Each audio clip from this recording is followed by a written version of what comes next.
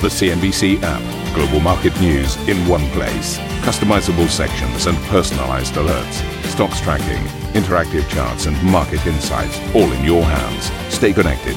Stay informed. Download the CNBC app today. A very warm welcome, everybody. This is Squawk Box. Your headlines this hour. Netflix suffers its first subscriber loss in over a decade and forecasts worse to come. Shares sink after hours, wiping out a quarter of the streaming group's market cap. As CEO Reed Hastings says he's open to a cheaper ad-supported plan. Allowing consumers who would like to have a lower price and are advertising tolerant get what they want makes a lot of sense. So that's something we're looking at now. We're trying to figure out over the next year or two. Credit Suisse forecasts a first quarter loss as the lender warns it'll take a 200 million Swiss franc hit relating to provisions and credit losses from the war in Ukraine. The IMF cuts its global growth forecast while warning of a sharp rise in risk to the financial system. The fund's director for monetary and capital markets tells CNBC the central bank response must be assertive. To get inflation back to target, monetary policy has to tighten tremendously. The Federal Reserve really has to act aggressively here. Earnings fuel US markets to their best day in more than a month, with bank and technology stocks pushing higher. Asian equities echo the gains and oil prices recover after a sharp drop.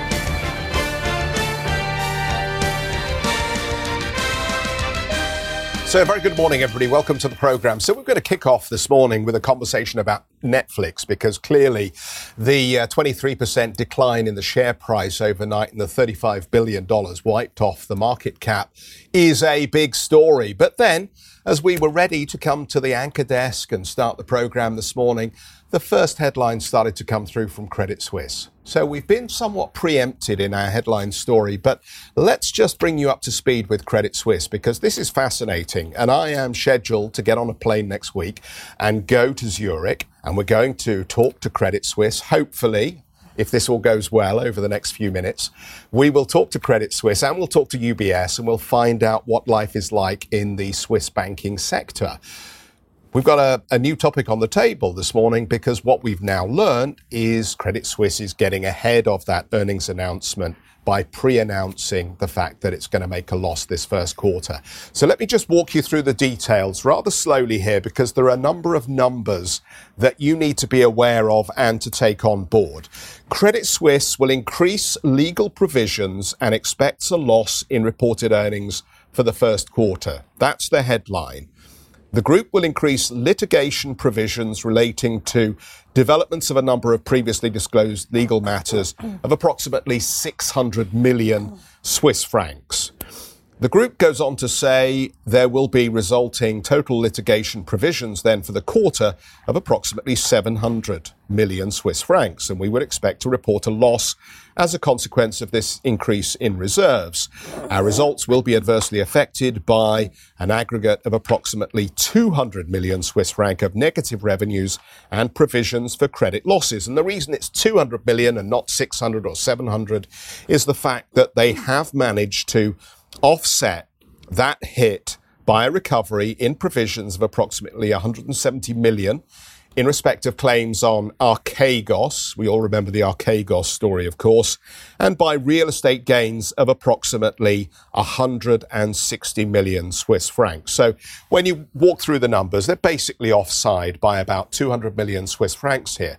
Now, I remember when I trotted out to Canary Wharf back in February, I think it was about the 10th of February earlier this year, when we talked to Credit Suisse to wrap up the year and the fourth quarter, I asked Thomas Gottstein that question about how clear they were on litigation costs and litigation provisions. And there was a real effort, I felt, at that meeting and in that interview for him to say, okay, mea culpa, we know what we did, we know what we've got to do, let's put this all behind us here. So it'll be interesting to see how the share price reacts this morning, because I think there will be some disappointment among investors that these legacy stories continue to nibble away at the business at a time when everybody was hoping that he and the new chairman could draw a big fat black line under all of these legal issues from last year and before.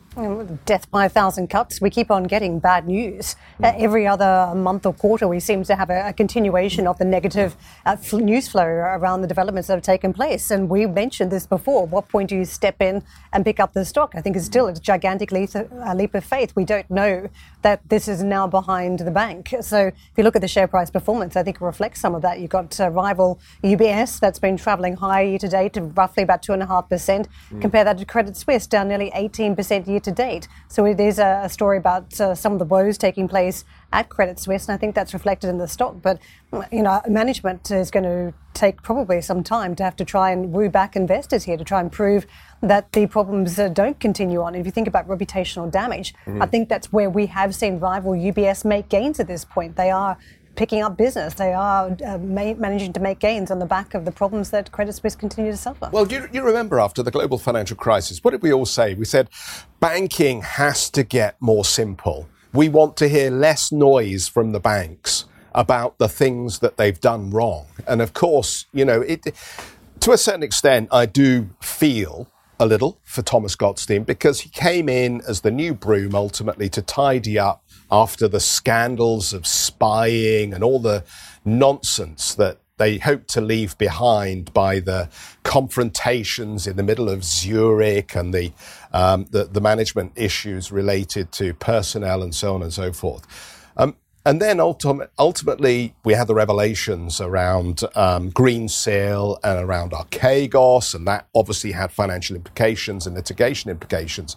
And then to cap it all, when Antonio Horta Osorio then decided he was going to go off traveling and ignore some of the COVID protocols, another own goal for the organization, but to an extent for all those men and women who work diligently every day in Credit Suisse, it was a massive slap in the face. And again, another management own goal that they didn't deserve and the customers didn't deserve and the shareholders didn't deserve. And I don't want to get on a soapbox about this, but if you make that much money and you are that important to the image of the bank, then you better behave yourself. So here we are now. We've got an announcement on what's clearly going to be a disappointing set of numbers then for the first quarter here. I just hope that with Axel Lehmann in the seat as chairman and Thomas Gottstein having weathered a lot of the negative stories, and let's face it, a lot of this is legacy issues that still need to be cleared up. This is not new scandals. I just hope that they can come through this quarter and deliver something that looks more exciting for the second quarter. The problem is events, dear boy. We've now got a war in Ukraine. We've now got China COVID zero, buttoning down the world's second largest economy. We've got the Fed and apparently a whole bunch of Fed speakers now who are talking about, the final rate on rates in the United States could be anywhere between 2% and 4%, depending on who you listen to here. So there are so many issues that are going to make life difficult for banks that are meant to be the lifeblood of the economy. Can I ask a question too around what we do with the negative news flow around Ukraine for Credit Suisse? Because if you think about all the other events from Archegos to Greensill, this is a bank that's been very conservative in forecasting the risk. Only updating us as fresh information comes to light about the risk exposure and what the costs are going to be. So can I ask a question around Ukraine? Is this the worst of it? I mean, we know this is a bank that has very high net wealth clients. Is this related to doing business with Russian clients? What's the relevance here to the bank in terms of this 200 million Swissy of negative revenue, the credit loss provisions? Does this fully account for everything we may see, or could there be more down the line if sanctions continue to be ratcheted high from here? Is this it? Do we draw a line under this number around Ukraine? Yeah, well, no. I mean, and that's the problem, isn't it? Because US legislators are beginning to ask questions of Credit Suisse's suggestion or encouragement to a lot of the clients who may have had Russia-related investments. I believe they were saying, well, look, if you've got legacy paperwork that you don't need, shred it, destroy it, get rid of it. Well, when a bank starts encouraging clients to destroy documentation, then you kind of go, hang on a second here.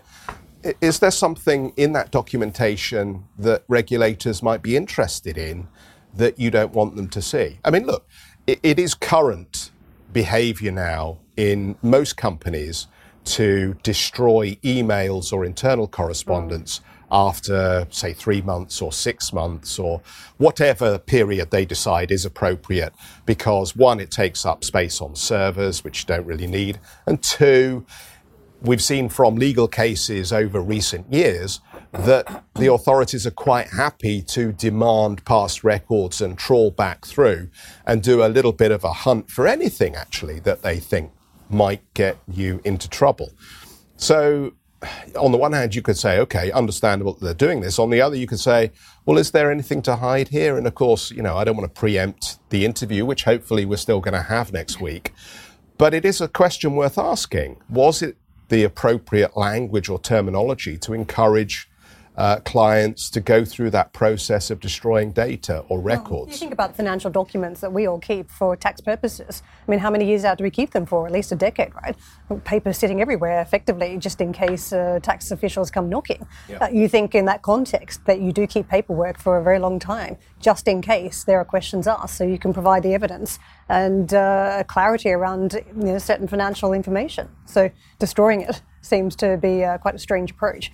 But we need to move on and take you back to what was actually the top story of the day, and that is Netflix. As big questions have been asked around some of these growth areas of the market on the back of Netflix, as shares in the company cratered in after-hours trade, wiping almost $40 billion off the firm's market cap after the streaming service reported its first decline in users for more than a decade. The group lost 200,000 subscribers in the first quarter and predicts it will lose 2 million more next quarter. Now, Netflix says suspending its service in Russia cost it 700,000 subscribers. Excluding that country, though, new customers would have risen by 500,000. Analysts had expected more than 5 times that figure. On the earnings call, the CEO, Reed Hastings, said the company was going to crack down on password sharing as one of its major issues. Working on how to monetize sharing. We've been thinking about that for a couple of years, but when we were growing fast, it wasn't the high priority to work on. And now we're working super hard on it. And, remember, these are over 100 million households that already are choosing to view Netflix. They love the service. We just got to get paid, at some degree for them. The company also said it's exploring the option of an ad-based option to its service. Allowing consumers who would like to have a lower price and are advertising tolerant get what they want makes a lot of sense. So that's something we're looking at now. We're trying to figure out over the next year or two. But think of us as quite open to offering even lower prices with advertising as a consumer choice. Netflix has clearly been a bellwether in the sector, so we've been looking closely at some of the other stocks as shares and other major streaming companies followed Netflix lower in extended trade. Disney fell as much as 5% in after hours, while Roku sank more than 6% after rallying during the regular trade. Sophie Lund-Yates joins us, lead equity analyst at Hargreaves Lansdown. Sophie, thank you very much for joining us. Huge move in the stock price today and all sorts of excuses, whether these are fading pandemic trends, Russia and the impact of sanctions and doing business in that country. But of course, questions too around inflation. And as this company has put up prices, whether we are now at the point where some viewers are just switching off. What did you make of the numbers that Netflix produced on the subscriber front? Hi, good morning. Obviously, there's a huge amount to unpack here. Revenue growth of under 10% was frankly quite a shock in the wrong way. And you've used the word there, excuses. And I think there was a lot of that coming through in the wording, the rhetoric being used. There's a lot of blame being placed on the suspension of Russian services. But even without that headwind, subscription growth would have massively missed consensus estimates still. So I think that deserves attention. There's just a huge cocktail of headwinds going on here. Inflation is certainly a big one. We know that household budgets are under huge strain, so people are switching off. Netflix's great brand and market share dominance was, in my mind, going to hold it in better stead than we read last night. So there's certainly a lot going on here that has been incredibly disappointing. And I think they are genuinely in really quite a tricky spot. If we think about the narrative so far, Sophie, this is a company that spends up on content. It has strong series of movies coming to the platform, and typically that does spur more subscribers to sign up to the service. And we know that there are big ticket ones, Stranger Things, Ozark coming to the network. What does this mean, though, in future? Does this company still continue to spend the same amount on content if it can't attract more subscribers, if we're at peak levels? That is fundamentally the big challenge. No one can deny that Netflix is capable of creating hit after hit, but that's an incredibly expensive undertaking. I think it was $17 billion spent last year on content. And the difference when you look at it from a sector perspective, the likes of Disney and now Amazon with the MGM deal, is they already have a huge back catalogue of content, which means that they have stuff ready to go at a much faster, more lucrative rate than Netflix does. So they're saying that the way that they're going to encourage more subscribers is to keep creating all these hits, but that is going to come at enormous cost. And I think that we're now looking at a situation where they might actually be on the back foot of rivals, which just is something we wouldn't have been saying just a few short quarters ago. Sophie, let me clarify that then. Are you saying that this is a problem that Netflix management can't solve? No, I'm not saying that, because, you look at their market share position. When you think of streaming, Netflix is synonymous with that. They had a hand in inventing this culture. And I don't think that their dominance should be forgotten. I'm simply saying that they need to be pedaling incredibly hard and incredibly quickly to reaffirm their position and keep ahead of the pack. They are still front of the pack. That is until we have the numbers, obviously, from Disney and Amazon over the coming weeks. Their position is an incredible one, but they have slipped. What do you think this tells us about the sensitivity now within consumers to the spike in inflation that we've seen, the fact that food prices, fuel prices, shelter costs have all gone up, and salaries have effectively not kept up with those increases? Are we now discovering that actually the discretionary sector is incredibly vulnerable? Yes, I think that we are seeing absolutely the effects here of household budgets are simply there is no fat left to trim in a lot of instances. And things like your streaming service, or, a lot of households have multiple services, so maybe they're cancelling one or two of those. And that's what we're seeing. And I think you're absolutely right there. It's anything non-essential. I think for a great deal of households, and perhaps at a faster rate than was predicted, those things are frankly being rubbed off shopping lists.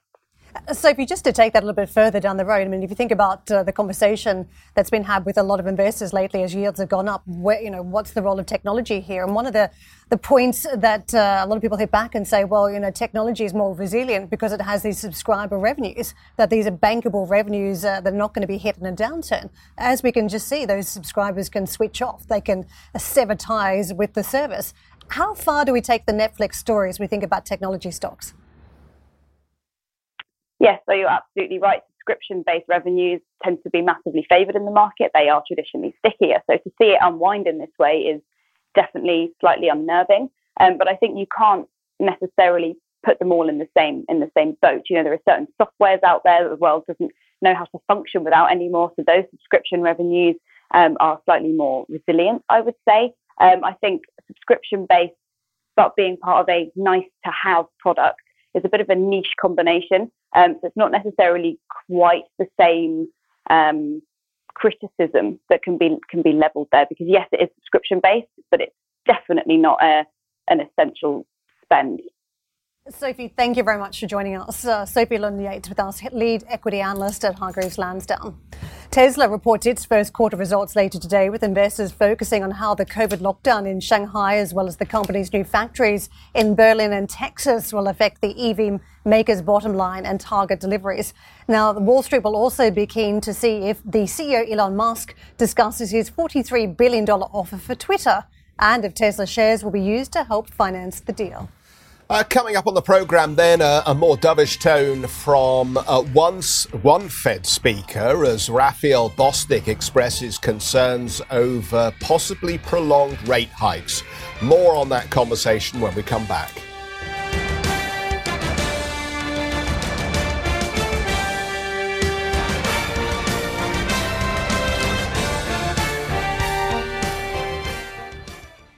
Ambition to me is about doing better. I think ambition creates a pathway. The best advice I can give to someone starting off a career is don't have a career, have lots of careers, try loads of different things. Talk to people and put your ambition out there. I don't feel that I've hit peak ambition because it's a learning journey. CNBC is where ambition meets opportunity. What does living ambitiously mean to you? Hear it from our CNBC anchors, reporters and global business leaders on CNBC.com.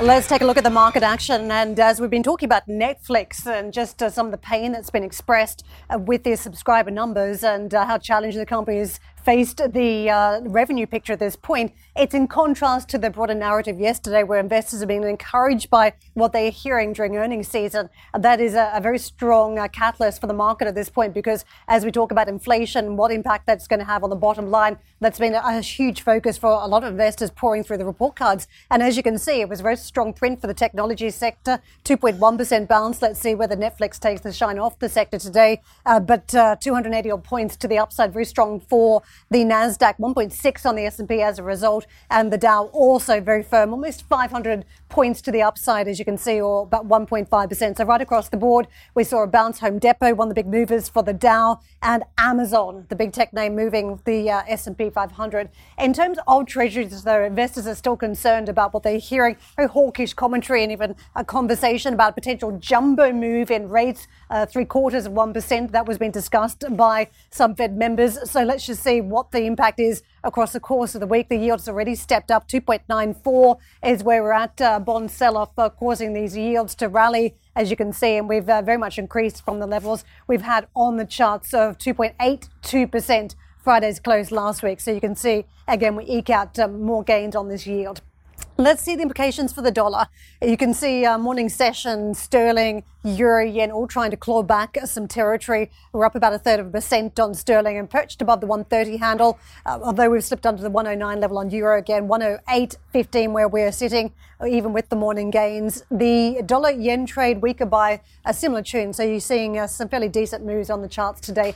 Let's get to what we're facing on the commodities complex. We've got 108.50, a bounce of about 1.2% on Brent, so we are marching up again. WTI also leaning in the same direction, but gold is being undermined at this point by the yield story, and you can see we've drifted south by about 0.25%. In the Asian markets, this is the early picture across the board as we pick up from the very strong trade on Wall Street. It's been positive stocks in Tokyo. The Nikkei 225 up 0.8% or 200 plus points. Only slight gains for Hong Kong. A weak session playing out for the Chinese market, down a modest 0.3%. In Australia, pretty much hugging the flat line, although tilted in the green at this point. Jeff? Yeah, I think Shanghai is interesting because clearly there was some disappointment around the government announcement, or the PBOC announcement anyway.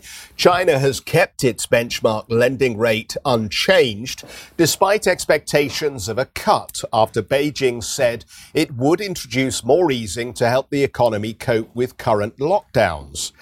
Meanwhile, in the States, Atlanta Fed President Raphael Bostic has struck a cautious tone on the prospect of prolonged rate hikes out of concern over its impact on the U.S. recovery.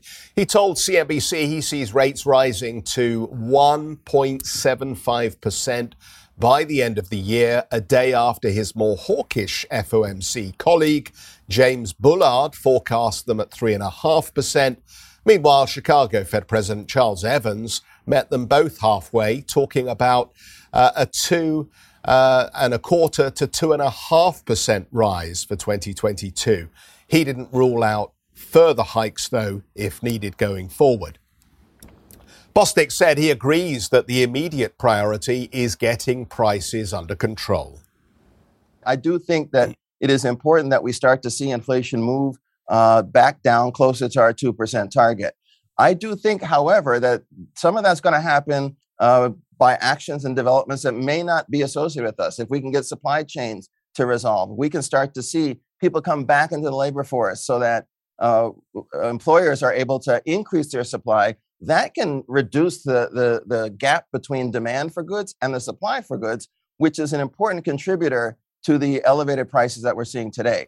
Raphael Bostic there. The Bank of America CEO Brian Moynihan has said consumer spending is healthy despite rising costs. He told CNBC his bank is well positioned to handle sharp rate rises as they come. When we saw the repricing of the Fed last time, all the way, from the floor 0 up to 2%, you could see our pricing go through. And even while that went on, we grew our deposit base 5% in the preceding 12 months. So we can grow as the Fed's rate rise because the team does a very good job of getting more customers and doing a great job for them in the digital capabilities, the branch capabilities, the wealth management, financial advisors and private bankers. Across the board, they do a great job.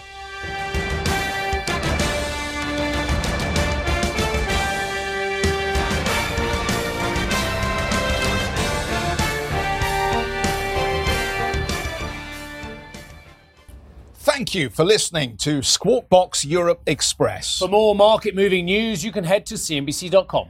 Or join us again on the show with Jeff Cutmore, Steve Sedgwick and Karen Cho, weekdays on CNBC.